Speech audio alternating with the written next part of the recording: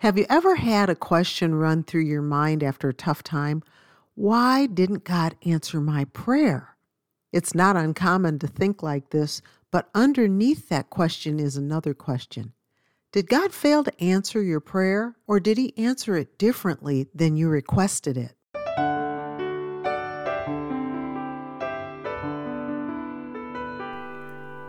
Thank you for joining Keep the Heart for today's podcast with Francie Taylor. Francie is an author, teacher, and conference speaker. Sharing lessons from the Word of God is her passion. Now, back to today's important study. We may be praying more than ever, but are we praying with a right spirit? A spirit of fear is not from God, so that would not be a right spirit. We need to remember that God is never rattled by events and nothing surprises Him. We react that way, but God does not. How can we shift our thinking from fearful to trusting?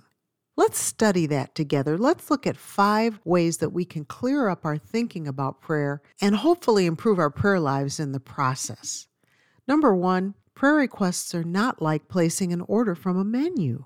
Philippians 4:6-7 says this, "Be careful for nothing, but in everything by prayer and supplication with thanksgiving, let your requests be made known unto God, and the peace of God which passeth all understanding shall keep your hearts and minds through Christ Jesus." We're not supposed to be careful or filled with care or troubled or anxious about anything. That word careful in this passage means to be anxious and troubled with cares. So God's word is literally telling us not to be anxious or troubled with cares, but to turn everything that concerns us into prayer requests.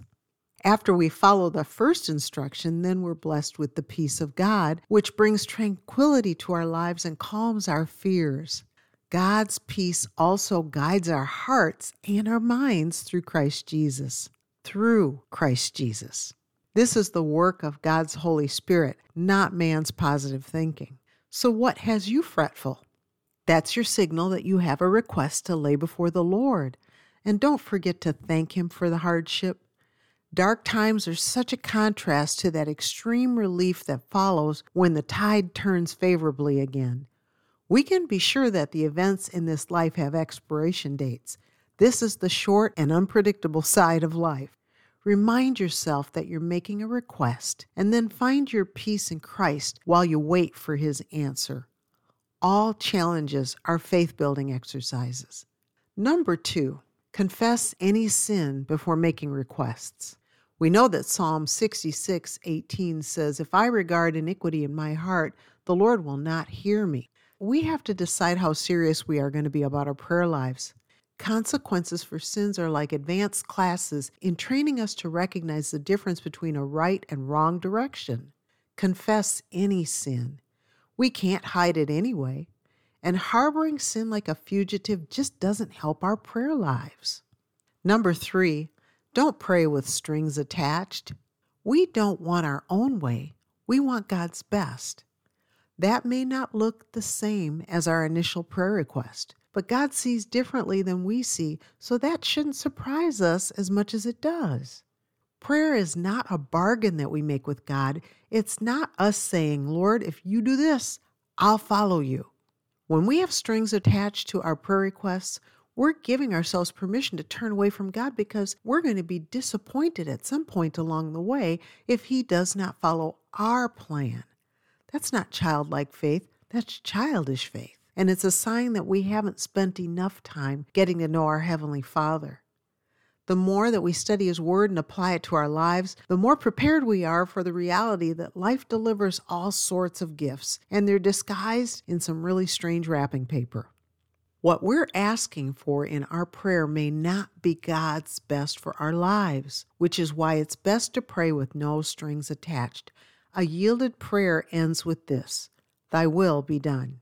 By the way, Psalm 143 verse 10 makes a great prayer request and adjusts our point of view. It says this, "Teach me to do thy will, for thou art my God. Thy spirit is good. Lead me into the land of uprightness." And number 4 out of 5, tell God about your fears and trade those fears for trust. Psalm 56:3 reminds us that there will be times of fear, but there's an action that must follow the reaction. What time I am afraid, I will trust in thee. That's what it says in Psalm 56:3. We see an initial reaction that may be fear, but we can choose to follow that reaction with the active decision to trust God with the situation and the outcome. Mingling prayer with tears and even our fears is totally human. God knows all about our tendencies, and He pities us lovingly. You're familiar with Psalm 103:13, aren't you? Like as a father pitieth his children, so the Lord pitieth them that fear Him. God has so much pity on us because He does know us. This is a good reason, by the way, to have a prayer closet. You can be alone with God and be totally yourself. Pouring your heart out before Him and savoring the presence of the Lord is so vital. No one understands us like Jesus, and no one can do for us like Him either.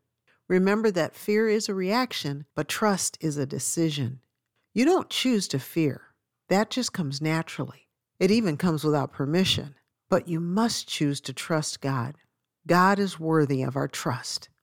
And finally, number 5, remember that there is nothing too hard for God. We've heard this taught and preached, but do we believe it? Do we really believe it? Do we believe that there's nothing too hard for God? If we believe it, then we aren't afraid to create a prayer list that has some really hard things on it. I have one friend who told me she has a list of impossibles, and that's her prayer request. That's the title of that list.